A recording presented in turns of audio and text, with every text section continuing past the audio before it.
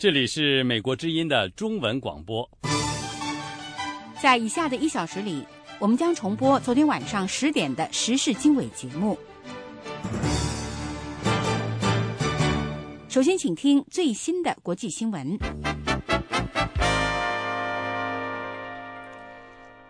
在美国国会参议院否定了被视为可以取代开支削减的相互竞争的法案之后，美国政府高达850亿美元的预算开支削减计划看上去已经势在必行了。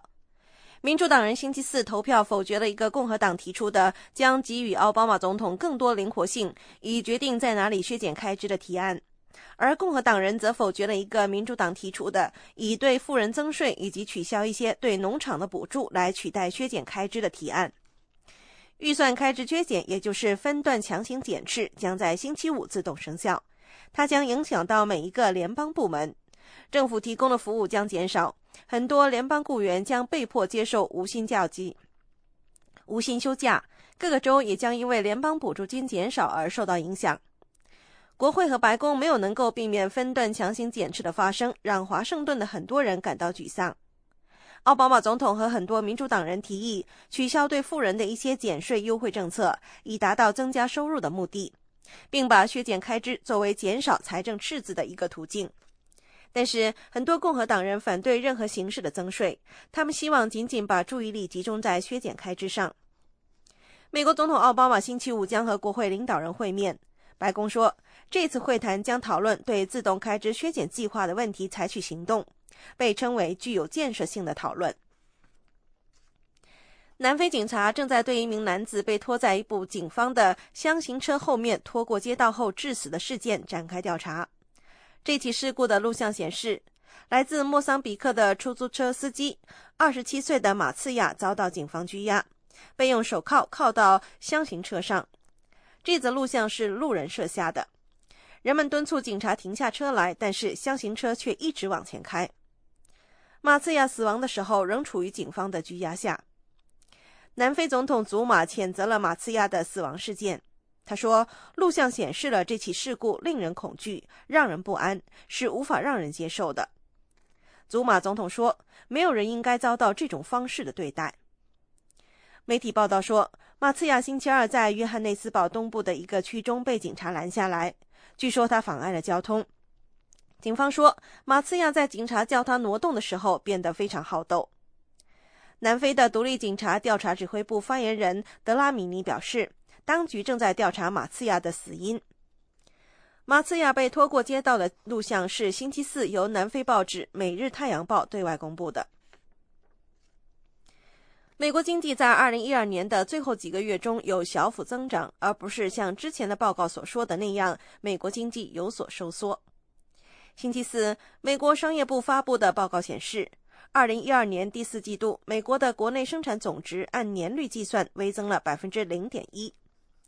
国内生产总值是一个国家所有经济活动的总和。专家修正了美国国内生产总值的数字，因为新的数据显示，建筑业和贸易行业的数据高于原先的估计。另外一份政府报告显示，上星期领取失业补助的美国人人数下降了22000人，降至全国总数344000人。美国制造业虽然受到经济危机的重创，但是最近的恢复比美国经济中的其他行业更为强劲。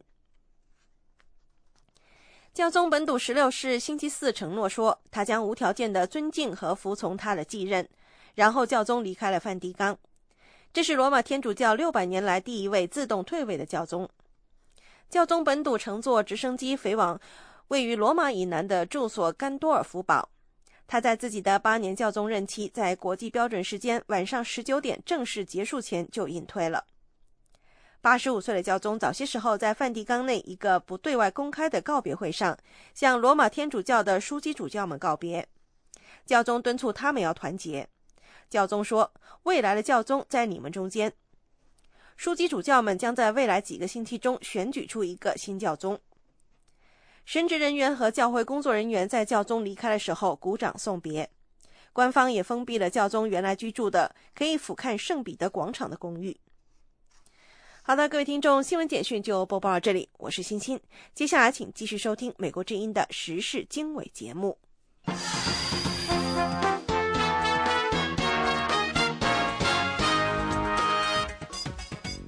各位听众好，欢迎收听美国之音时事经纬节目，我是大卫。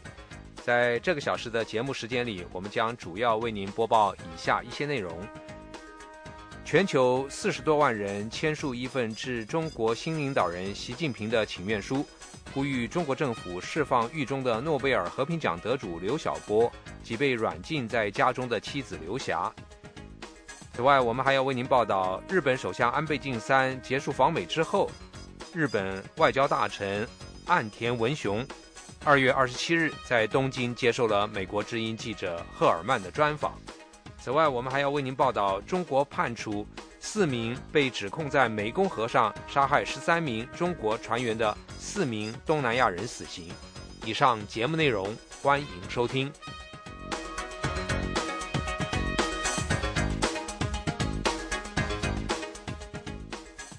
各位听众，您现在收听的是美国之音的时事经纬节目。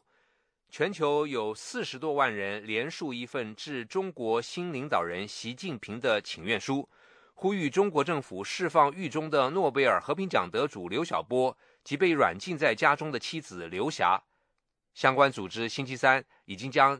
这份请愿书递交给中国驻世界各地的使领馆。有关详情，请听美国之音记者杨明从香港发来的报道。由1984年的诺贝尔和平奖得主南非大主教图图发起140位诺贝尔奖得主签名的请愿书说，这份请愿书将向中国政府传达一个明确的信息，那就是继续监禁世界上唯一一名被囚禁的诺贝尔和平奖得主和他的妻子，公然违反他们言论自由的权利和必要的法律程序，将不会被国际社会所容忍。请和我们一道告诉中国新一代领导人，无论在什么地方，基本人权必须得到尊重。图图大主教说，联合国认定刘晓波被判刑，他妻子刘霞被软禁，都是违反国际法的迫害行为。但尽管如此，中国政府至今仍剥夺他们的自由。他希望中国将认识到压制比自由的代价更高。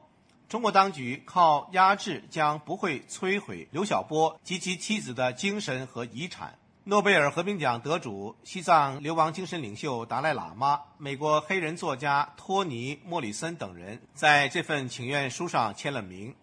这次全球范围的请愿和联署活动去年12月在 change.org 网站上启动，目前已得到全球130多个国家近45万人联署，包括141位诺贝尔奖得主。这份请愿书已经于星期三被递交给中国驻美国、英国、法国、德国、西班牙、意大利、澳大利亚、日本、加拿大、西班牙和墨西哥等国的使领馆。1989年6·4学生民主运动领袖乌尔开西和王丹星期三将由600多名台湾人联署的请愿书送交给总统府公共事务室，希望台湾政府能将其转交给中国大陆。乌尔开西说，昨天呢是一个全球统一的将这个联署信递交给中国政府的一个行动日。那么这一天呢，全球各地都有，包括在香港，包括在纽约，包括在伦敦、巴黎、柏林，以及我所在的这个台北。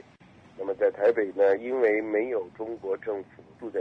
机关，那在台北呢，我们要求台湾政府要求马总统转达这样的一个请愿信。那么这封请愿信总统府也派人出面这个代表总统接收了。中国著名的异议人士，曾经被当局以煽动颠覆国家政权罪判刑入狱3年6个月的胡佳也联署了这份公开信。胡佳对美国之音说，图图大主教发起的这份请愿书是呼吁中国政府释放刘晓波和刘霞努力中的一个重拳。我相信就是说刘晓波获释也绝对不会是因为中国政府、中国共产党的某个高官或者这个政法系统就是发了慈悲啊，什么幡然悔悟，他一定是在这个国际国内的声势以及形势到一定程度的时候，他才会释放刘晓波。中国著名异议作家刘晓波2010年获得诺贝尔和平奖。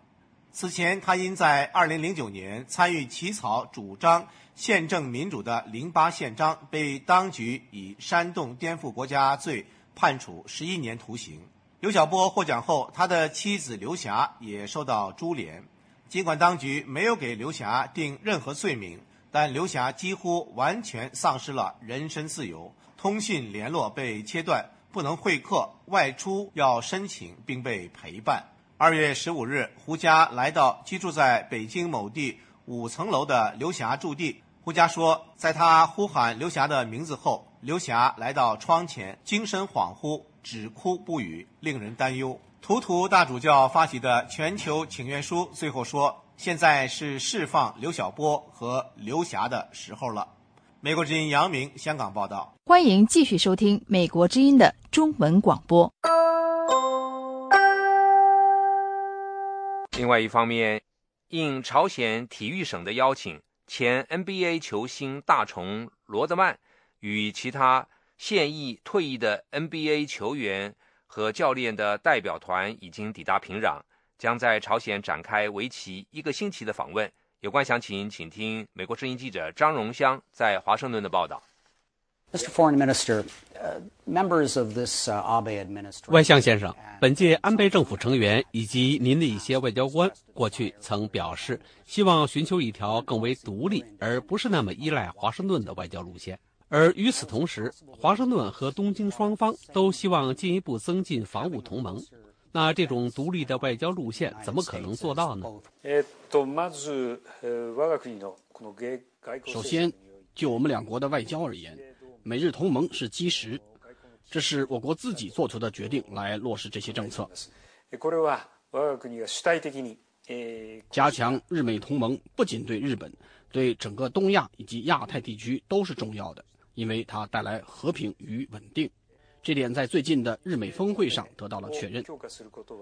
与此同时，我们国家必须做出努力，加强我们的防务能力，包括加大我们的国防开支，以及重新审议我们的防卫项目指南。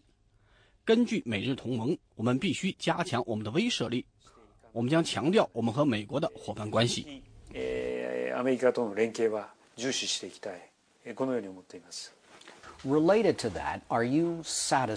与此相关，在与中日岛屿纠纷有关的问题上，面对中国船只和飞机，您对华盛顿的支持力度是否满意？根据美方对日本有关尖阁诸岛问题的立场的理解，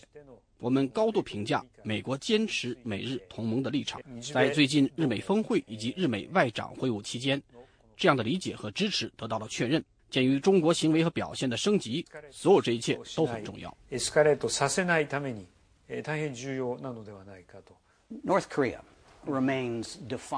朝鲜仍然很强硬，虽然现在已有制裁措施，但是朝鲜还是进行了近年来的第3次核试验，去年12月还发射了导弹。您打算对平壤实施什么样的新制裁呢？首先，朝鲜进行了核试验，这一行为是对国际和平与稳定的威胁，我们不能接受这样的行为。作为对此的回应，国际社会必须一道共识。这点在最近的日美高峰会以及我和美国国务卿的会晤期间得到了确认。我们还需要让联合国安理会通过一项决议，强化针对朝鲜的制裁。为了实现这一点，美国和日本应当与相关国家密切共事，以反制朝鲜。然而，与此同时，在同朝鲜打交道的问题上，我们需要在对话与压力之间保持平衡。根据日朝平壤宣言，我们必须坚定和强有力地继续地要求朝鲜全面解决核问题、导弹问题和绑架问题。您计划下个月访问非洲，您能不能说一说您要访问哪些国家？访问的目标是什么？就非洲之行而言，下个月我计划访问埃塞俄比亚，这是因为我们计划今年在横滨召开第5届非洲发展东京国际会议，我们在为会议做准备。非常感谢。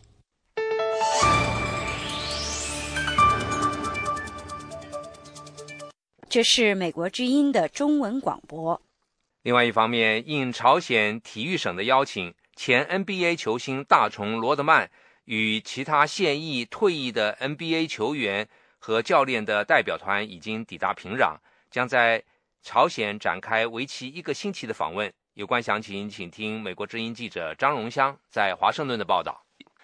据我们了解，这个美国国务院主管亚洲事务的高级官员星期二出席这个美国国会众议院外交事务一个小组委员会的听证会他说明了一些这个美国重新向亚洲平衡的策略。那么这个什么叫重新向亚洲平衡？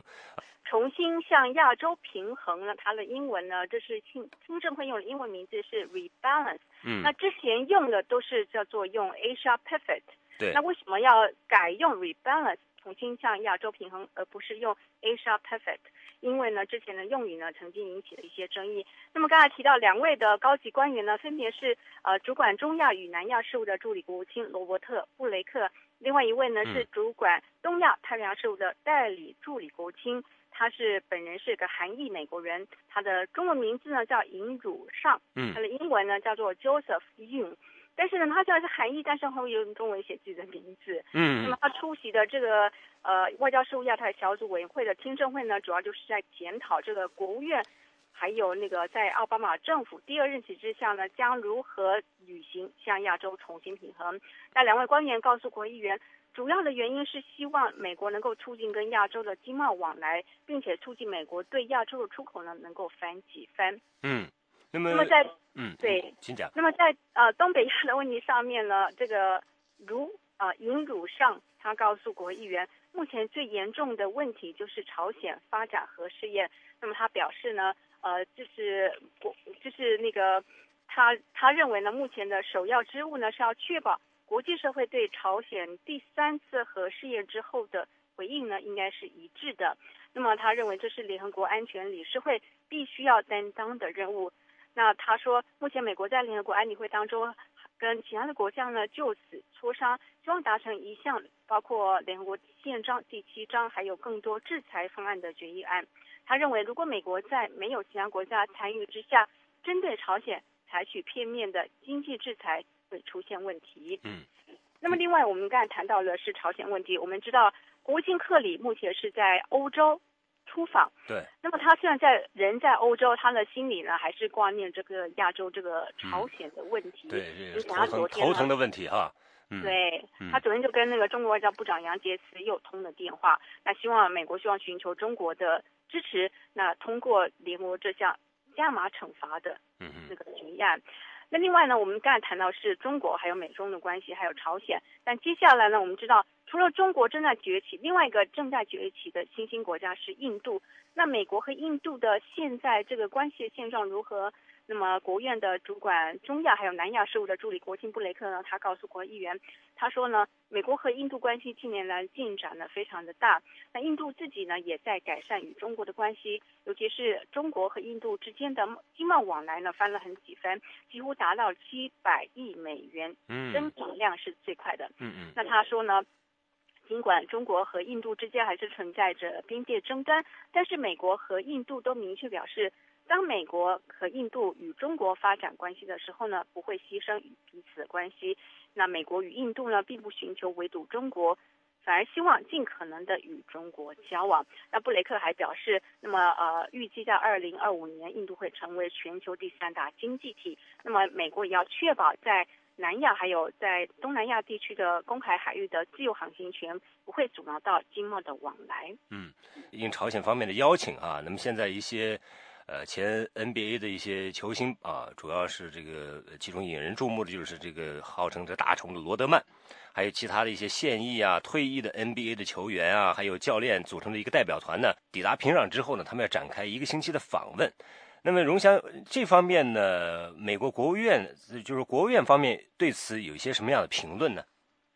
是的，美国国务院认为大虫罗德曼对朝鲜的篮球外交当然不能跟当年美国与中国的乒乓外交来相提并论。这两个人的两种外交呢，它的性质都希望能够破冰。那国务院也对罗德曼这次访问朝鲜时机不采取任何立场。那刚才提到罗德曼，他此行呢，他的风格，尤其穿着风格非常特异。从画面上面看到，他还是戴着耳环，他穿的衣服还是一样，就是特殊了。他自己就说了，他不因为朝鲜这个民风保守，会说表示会比较严肃而改变自己的装扮。然后他希望呢，让朝鲜人民呢开眼界，看看外边的世界是什么样。因为朝鲜是长期以来是在国际的孤立之下的。那么罗德曼此行跟他去的呢，还包括了刚才提到了一些前球员，还有教练，还有包括了哈林篮球。这个美国蛮著名的一个那个哈林篮球的3名成员，还有一个电视节目的拍摄小组。他们除了要跟教当地的小孩子怎么样打篮球，他们也计划制作一个电视的纪录片。那渴望在4月上旬呢，在美国的一个电视台叫 HBO 来播出。那国务院发言人卢莱蒙目前是随国务卿克里在海外访问，所以呢，国务院的节目都是由代理发言人文特雷来主持的。那么文特雷呢，他在例行礼貌上针对这个大虫罗德曼访问朝鲜的篮球外交，他说事前呢，这行人并没有知会国务院。那么尽管国务院不审查美国公民到朝鲜的私人性质旅游，但是美国国务院敦促正考虑到朝鲜旅游的美国公民呢，应该先查看一下国务院所发布的旅游警示，还有呢国务院网站上面有关特定国家的旅游资讯。那么国务院对于罗德曼一行人这一次的访问的时机呢，不采取立场。我们记忆犹新，就是在朝鲜进行第3次核试验之前，前美国驻联国大使理查逊，还有谷歌的首席执行官施密特呢，对，当时访问朝鲜，可是当时国务院的立场比较强硬，说访问的时机没有帮助。但是这一次在朝鲜进行核试验之后，那罗德曼一行人访问朝鲜进行这个篮球外交，国务院却表示不采取立场。那媒体就质疑说国务院呢根本就是双重标准。另外，我们还注意到呢，有媒体报道指出，美国白宫国安会的官员还有情报官员曾经在去年的4月还有去年的8月秘密访问朝鲜。那么目的是希望跟刚刚上台的金正恩交往，并且说服朝鲜不要进行核试验。但是呢，2次秘密访问并没有成功。那么对于关于秘密访问朝鲜，白宫还有国务院呢都是不证实也不否认。好的，那么非常感谢你在国务院的现场连线。再见。The Voice of America, VOA。 欢迎回到美国之音时事经纬节目的播报现场。中国盲人维权人士陈光诚的侄子陈克贵在山东临沂监狱对前去探监的父亲陈光福披露，公安局领导曾以其家人生命和判处无期徒刑来威胁他，迫使他在法庭宣判后当庭表示服从判决不上诉。有关详情请听美国之音记者叶斌的报道。陈光福星期4与妻子任宗举、儿媳刘芳一起探监后，对美国之音记者表示，监狱方面试图对陈克贵施压，让他告诉家属不要申诉。这是他们在陈克贵被控故意杀人遭到拘押以后第2次见到他。上次见面是在1月30号，也是在同一地点。陈光福表示，尽管见面时有人在场监视，陈克贵这次在受到监听录音的电话中吐露了一些上次见面没敢说的话，提到公安人员的威胁。他说，关键的一个问题好像是监狱方面在做工作，不希望他申诉，并且今天他告诉我，就是在疑难看守所期间有人对他进行威胁，以孩子和老人的这个生命安全作为威胁，说你如果提出上诉的话，你还有这个孩子还有老人。上次的时候好像他的顾虑挺大，没敢说，这一次呢也非常谨慎。公安局里边的头并且告诉他，如果上诉的话有可能判他的无期。陈光福认为他儿子陈克贵缺乏法律知识，听到了这种威胁恐吓就信以为真，所以在法庭宣判之后当庭表示服判不上诉。他说，对，没有选择这个配合政府，配合这个公安，就给把他的刑期判的轻一点，要不就是他这像他这种情况完全可以判无期，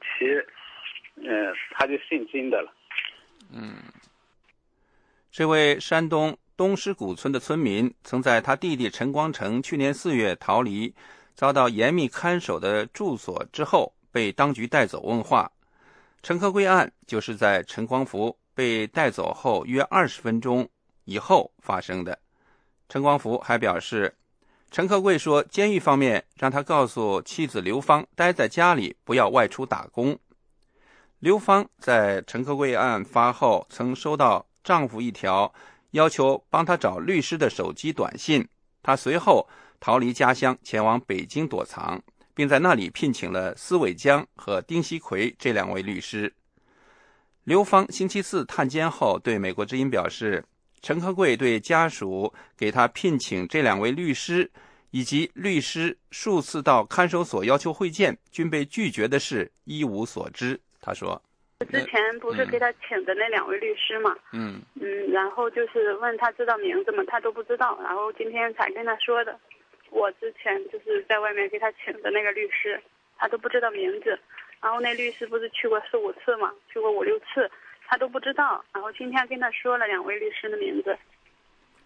在北京的丁锡奎律师对美国之音表示，公安局的人在看守所用家人生命安全和判重刑来胁迫陈克贵放弃上诉的行为显然是违法的。去年11月30号，陈克贵在一次突然举行的庭审中被判3年3个月有期徒刑，当时的罪名是故意伤害。陈克贵最初被逮捕的罪名是涉嫌故意杀人。他父亲陈光福在得知判决结果后曾对美国之音表示，这个判决结果显然不公。对于法院公布的陈克贵供词所说的在他家被砍伤的人当时是赤手空拳，以及深夜返回他家的目的是为了寻找遗失的手机等情节，陈光福认为有刑讯逼供和诱供之嫌。他指出，陈克贵用菜刀砍伤深夜闯入他家抓人打人的宜南县双后镇官员张建等人是正当防卫。美国之音叶冰华盛顿报道。这里是美国之音的中文节目。欢迎回到美国之音时事经纬节目的播报现场。中国判处4名被指控在湄公河上杀害13名中国船员的4名东南亚人死刑，3月1日注射执行死刑。下面请听美国之音记者海涛在华盛顿的报道。中国最高法院批准了云南法院的1审、2审判决，宣布将在3月1号执行对外国人诺康、桑康、伊莱、扎西卡的死刑判决。新华社报道，昆明中院星期5将临场监督执行死刑命令，将这4人处死。新华社说，2月22号，昆明中院收到了死刑复核裁定和执行命令，24号将此决定送达诺康等4人。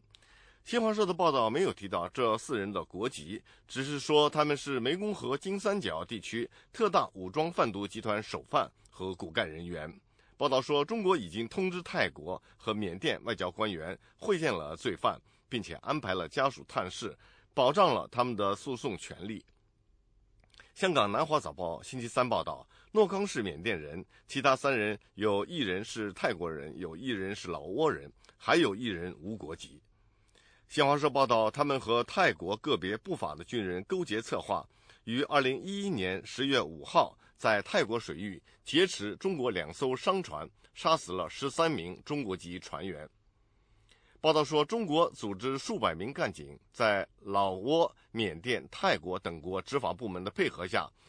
组织抓捕，抓获了诺康等多人。中国后来将这些嫌犯全都引渡回中国出庭受审。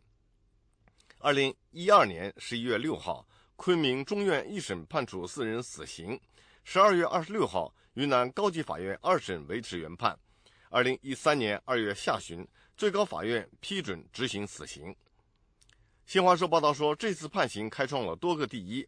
报道援引昆明理工大学法学院长曾月兴的话说，这是改革开放以来中国首次审理涉及多个国家被告人的刑事案件，首次审理有众多外国警察和普通证人出庭作证的刑事案件，首次审理多个国家司法机关合作调查取证的刑事案件，首次审理外国人为栽赃陷害中国公民而涉嫌构成运输毒品罪的案件，首次审理外国军队人员勾结杀害中国公民的刑事案件。不过新华社的报道并没有提到涉案的不法外国军人，他们的案件有无立案调查审理，如有，又进入到什么样的法律审理程序，又得到什么样的结果，以及涉案人员受到了何种惩罚。美国之音记者海涛，华盛顿报道。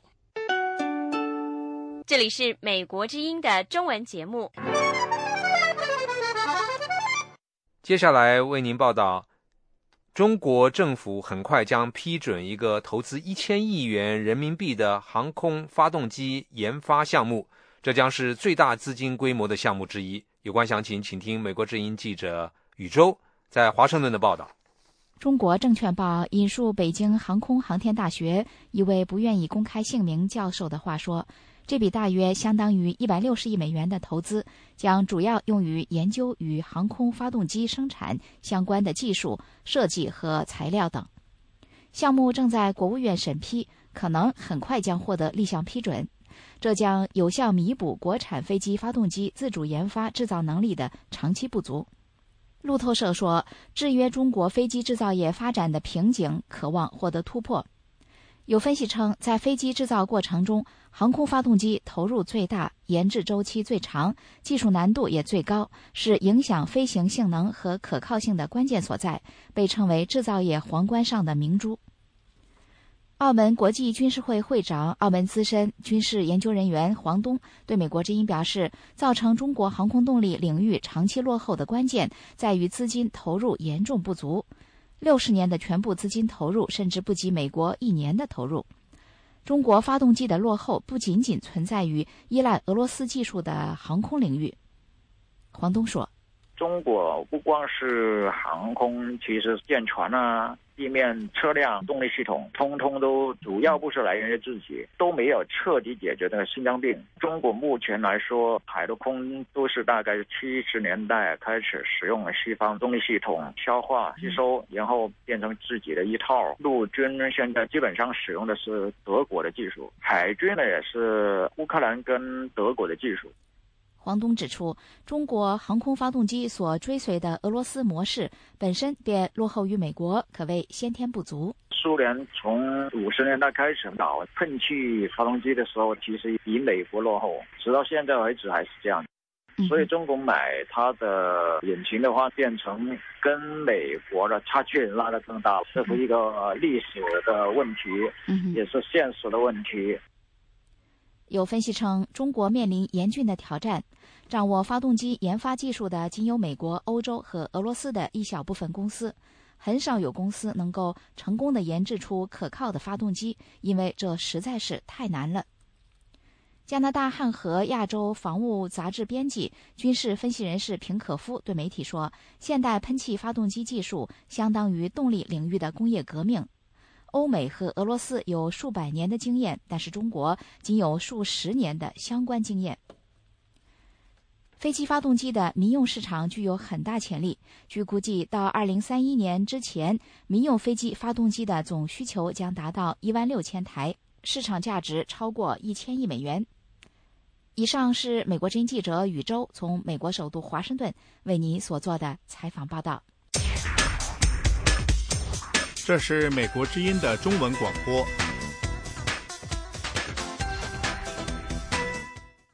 当很多人为中国的崛起而担心，不知道中国下一步会怎么走的时候，美国一位著名的军事战略学者却指出，中国正患上大国孤独症，因为根据战略选逻辑，一国国力的上升通常会激起他国的抵触情绪。有关详情，请听美国之音记者的报道。在中国战机成功着陆航空母舰的同时，中国的长期盟友缅甸接待来访的美国总统奥巴马。以缅甸为例，缅甸曾经是中国势力范围的一部分，但是缅甸人发现他们与中国走得太近了，而这个中国太强大、太强势，所以他们决定放弃这种联系，转而接纳西方国家。爱德华·罗特沃克最近撰写了一本书，叫做《中国崛起和战略逻辑》。他说，中国的经济发展、军力增长和越来越强硬的外交政策，已经在其邻国当中激起了抵触的情绪。一些国家已经心照不宣地形成了抵抗中国的联盟。The normal thing is a rising China, which is buying so much, selling so much, investing so much. 正常的情况是，一个正在崛起的中国拥有如此巨大的购买力，如此多的出口和投资，有那么多的人因为各种原因来到中国，这样的中国自然应该非常有影响力。但是目前的情况是，因为害怕中国的威胁，日本、印度和越南等国正在形成一个联盟，印度和越南在联手一个潜水艇项目，日本在帮助菲律宾，这是一种自发的、自然而然形成的针对中国的同盟。Alliance forming against China. 中国近年来在东北亚、东南亚和南亚都陷入了与邻国的领土冲突。罗特沃克坦诚自己并非中国通，但是他相信自己的战略逻辑严格的适用于中国的地缘政治。但是他说，面对这样一个局面，中国并没有大战略来应对。There was no such thing as Chinese strategy. 没有什么可以被称作中国战略的东西，中国所有的只是各种行为，受文化态度、某个时刻的希望和担忧，甚至内部各种官僚机构各行其事所引发的行为。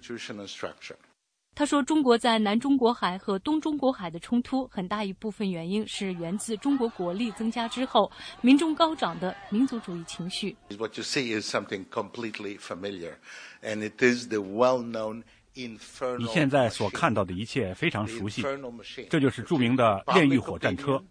那就是自下而上的民意。具体来说，就是人们生活好了，不再忍饥挨饿。当人们丰衣足食后，你觉得他们应该放松。但是就是这个时候，人们开始记起旧中国在国力羸弱的时候的仇恨和愤怒，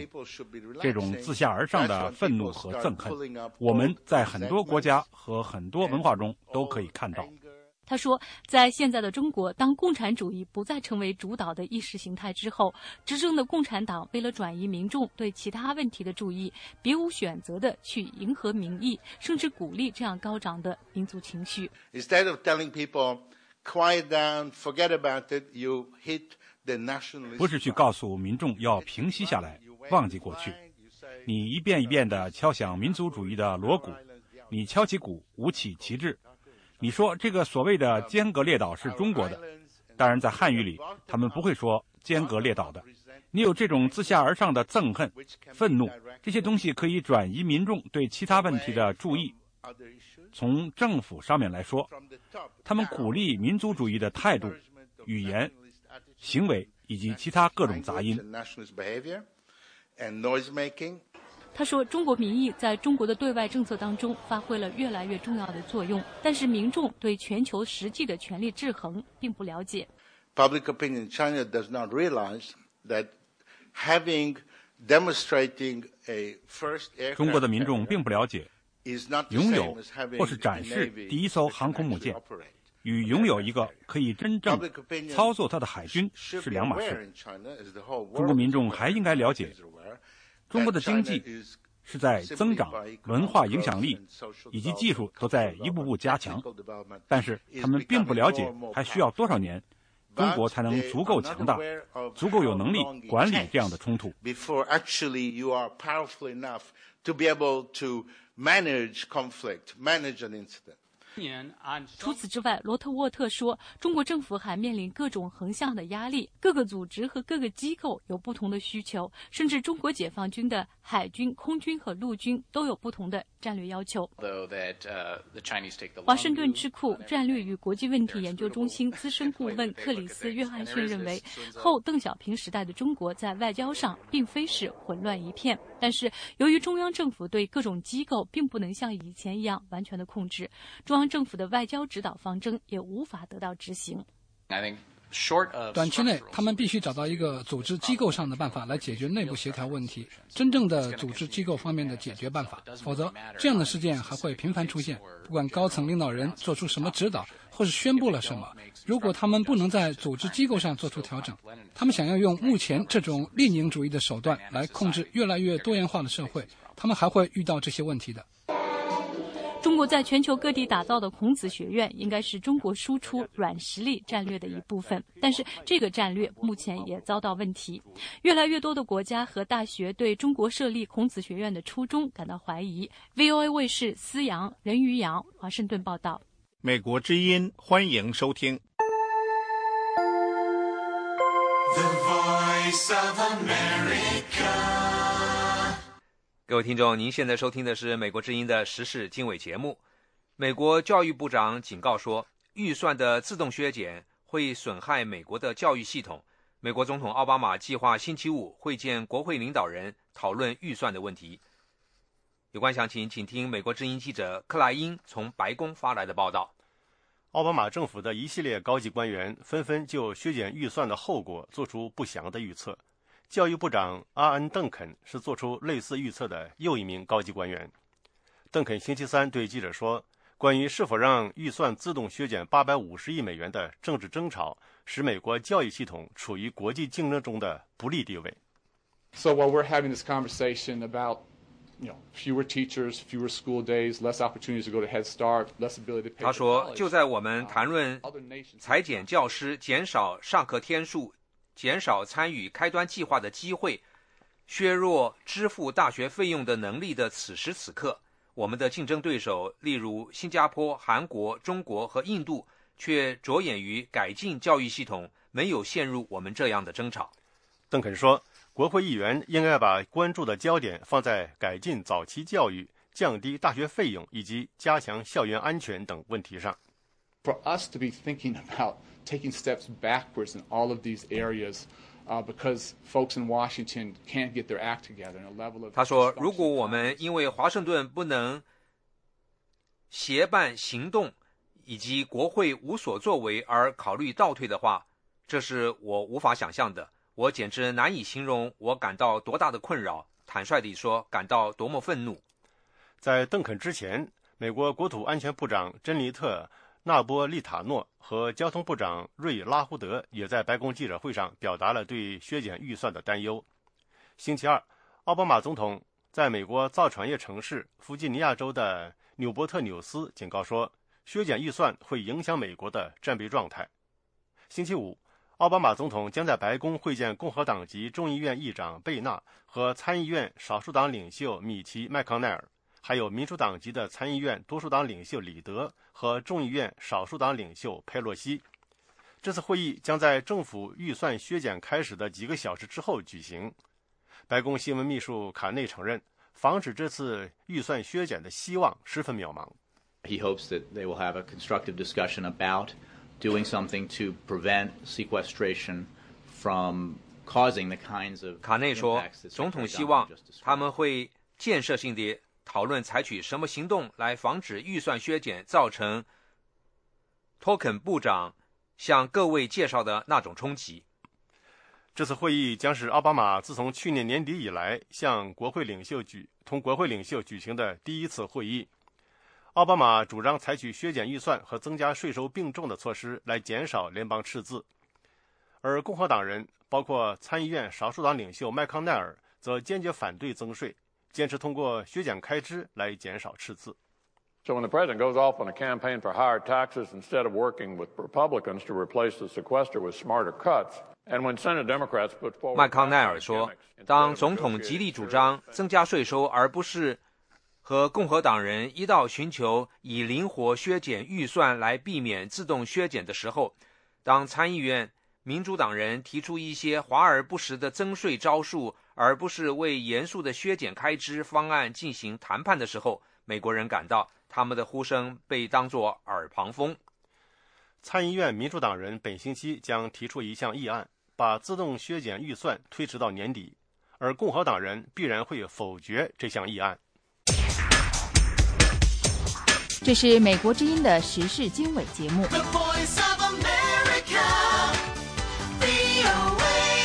您现在收听的是美国之音的时事经纬节目。美国第二大天然气生产商日前宣布，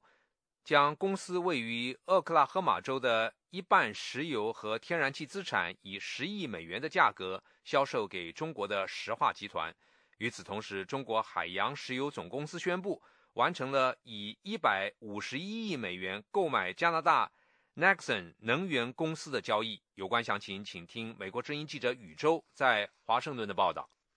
位于美国俄克拉荷马州的切萨皮克能源公司2月24号宣布，以10亿美元的价格出售俄克拉荷马州的一半石油和天然气资产，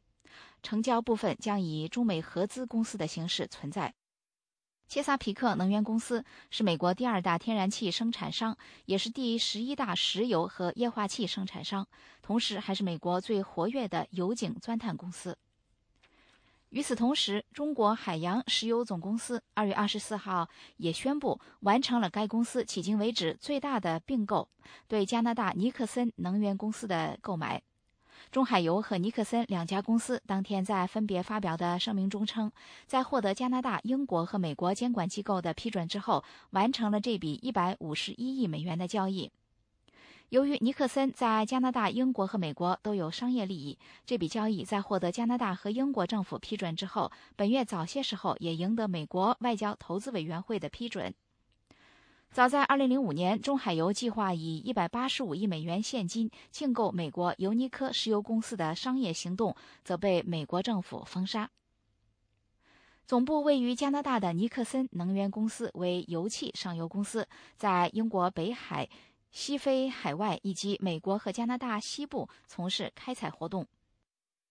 北京的经济学家、评论人士刘正山博士对美国之音表示，中国3大石油公司一度各有分工，中国石油公司侧重石油开采，中国石化公司侧重炼油，中国海洋石油总公司则侧重海上和海外业务。不过，现在这些公司都在积极钻探海外市场。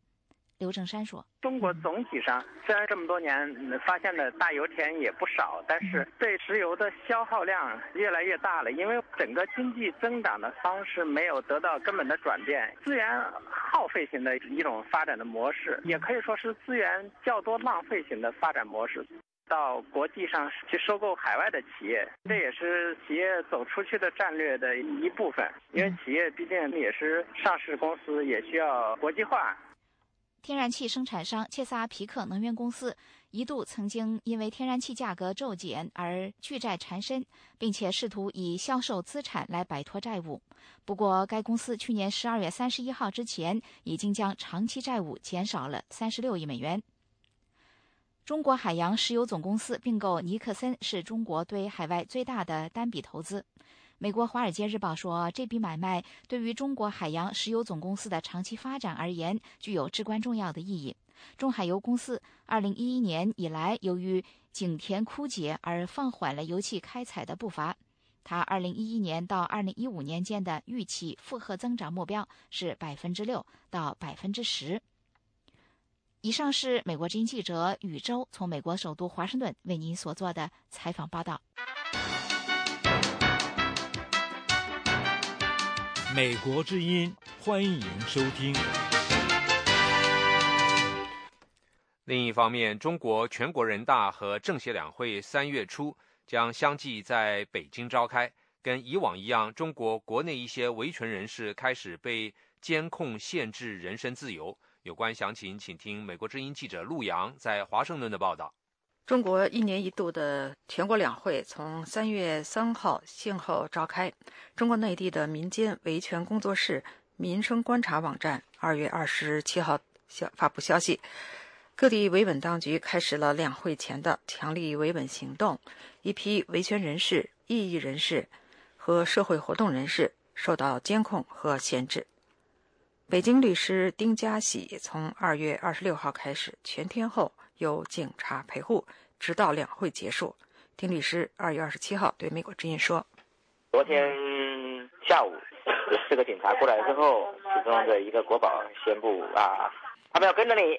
去哪儿都行，他们必须他们跟着，然后呢可能到3月中旬吧，时间不定，估计就是两会结束以后吧。18大之后，习近平新领导班子上台，中国民间期待习近平新政对维权人士、异议人士和社会活动人士行使公民权利能够给予比较宽松的空间，在两会等敏感日之前取消对他们的监控和限制等强力维稳的做法。丁家徐律师表示，所谓新政其实是许多人的一厢情愿，实际根本没有什么新政，一切还跟旧政没有区别。丁家熙是北京德宏律师事务所职业律师，他因按法律办案，为维权人士等人提供法律援助，并积极参与公民行动，多次受到当局的传唤。四川成都的维权人士陈云飞现在被迫住进了旅馆，当地警方从2月25号开始把他强行从租住的房子里头赶出来。他同一天对美国之音说，前天吧，应该上前天我都在派出所，我都住在派出所里面了。没有地方住，他们把我赶走了嘛，然后没有地方住，都住在派出所嘛。现在他们给我写了个旅馆，他们一个派个人贴身看守嘛，但是还没有出现限制人身自由嘛。陈云飞说，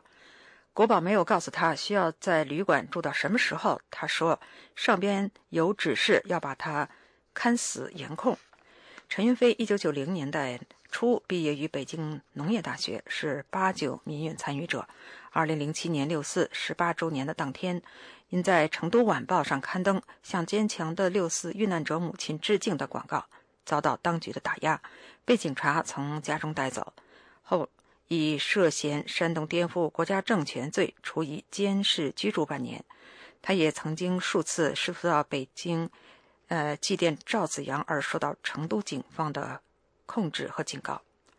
而每到敏感日之前一定被失踪的中国人权观察主席钱永敏2月27号通过电子邮件发出报警公开信，称当地国保一伙人当天下午5点左右砸他家的门，钱永敏以他们没有合法证件为由拒绝开门。钱永敏说，每次中国的敏感日他都会被带离住所隔离一段时间，等过了敏感期才被送回住所。那么今天下午4、5点钟的时候呢，他们又来了，在门口这个敲门，把门敲的这个像打雷一样。那么在这种情况下呢，我就向外界报了警，因为我要他们拿出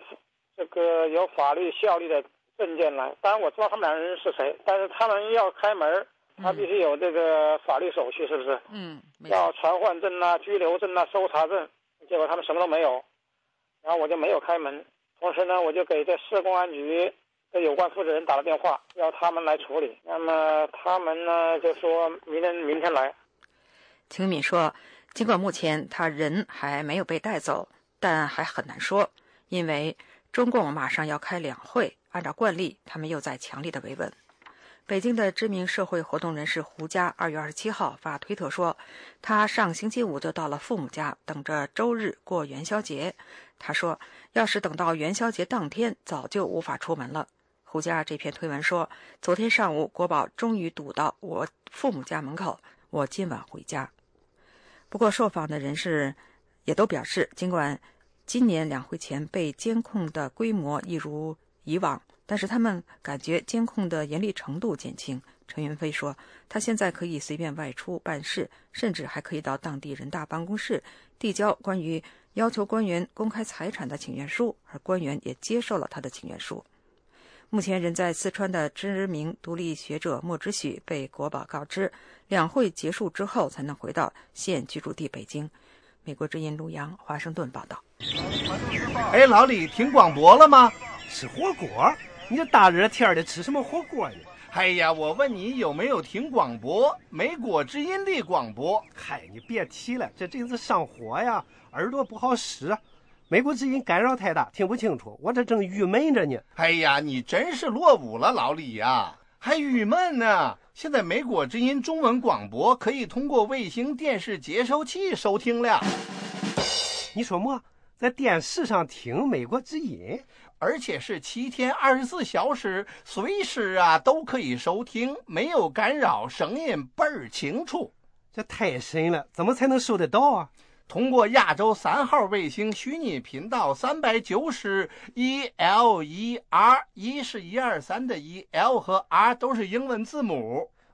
亚洲3号卫星虚拟频道390 EL1R， 这不跟我那看电视那数据一样吗？没错，不过呀，那个念 L 不是 L，L 就是左的意思，R 是右的意思。L 还 L 呢？ L 就 L 吧。咱们现在呀，去你家试一试。欢迎收听美国之音的中文广播。你别说，这比这短波收音机可是清楚多了哈。各位听众，我是欣欣，在这一时段的时事经纬节目的最后，再为您播报一组新闻简讯。在美国国会参议院否定了被视为可以取代开支削减的相互竞争的法案之后，美国政府高达850亿美元的预算开支削减计划看上去已经势在必行了。民主党人星期四投票否决了一个共和党提出的将给予奥巴马总统更多灵活性以决定在哪里削减开支的提案，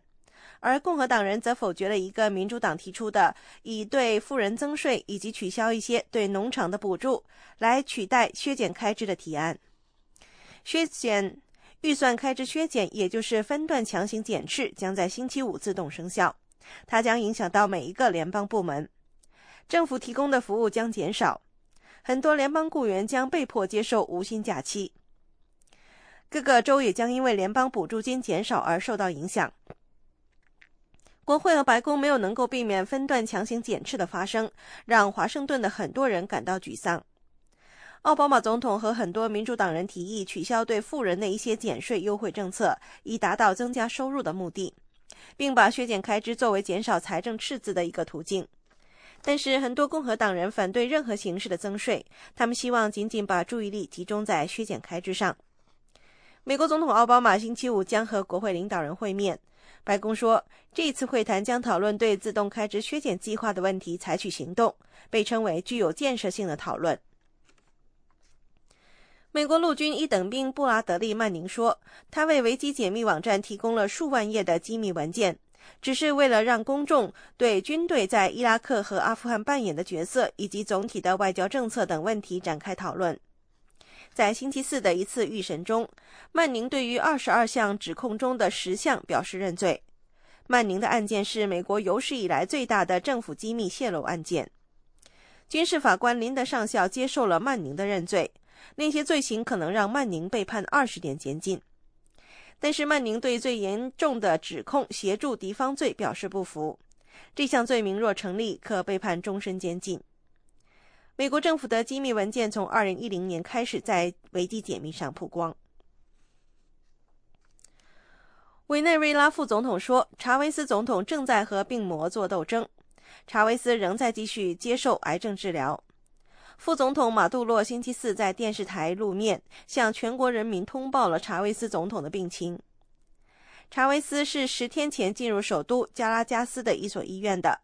之前，查韦斯在古巴医院接受了2个月的治疗。由于健康状况不佳，查韦斯今年1月份错过了自己第4任的总统宣誓就职仪式。2个星期前，政府公布了一张查韦斯躺在病床上微笑的照片，他的2个女儿站在他的病床边。那是查韦斯自12月份以来唯一一张对外公布的照片。委内瑞拉政府几乎没有公布查韦斯总统的病情或现状的信息，政府只是说他患有盆腔癌。在孟加拉国，由一个特别法庭决定处死一名资深的伊斯兰反对派领导人而引发的一系列暴力冲突事件中，至少有27人死亡。星期四，很多伊斯兰大会党副主席萨伊迪的支持者和安全部队发生冲突事件，很多受害者被枪打死。萨伊迪被判在1971年孟加拉国脱离巴基斯坦的独立战争中犯下多项罪行，包括集体屠杀和强奸。星期四的暴力活动是在萨伊迪所属党派伊斯兰大会党呼吁进行的全国范围大罢工中发生的。罢工行动是为了抗议对萨伊迪的审判，并要求释放他。在达卡的美国之音记者报道说，死者中包括2名警察，还有200多人受伤。记者还表示，伊斯兰大会党呼吁从星期天一早开始再次进行第2次的全国性罢工。伊迪的律师称判决是不公正的。以上是这1小时的国际新闻。您如果需要获取更多的信息，请访问美国之音网站 www.voachinese.com。如需和我们联系，美国之音的电邮地址是 chinese@voanews.com。美国之音现在结束今天上午的中文广播。This program has come to you from the Voice of America, Washington.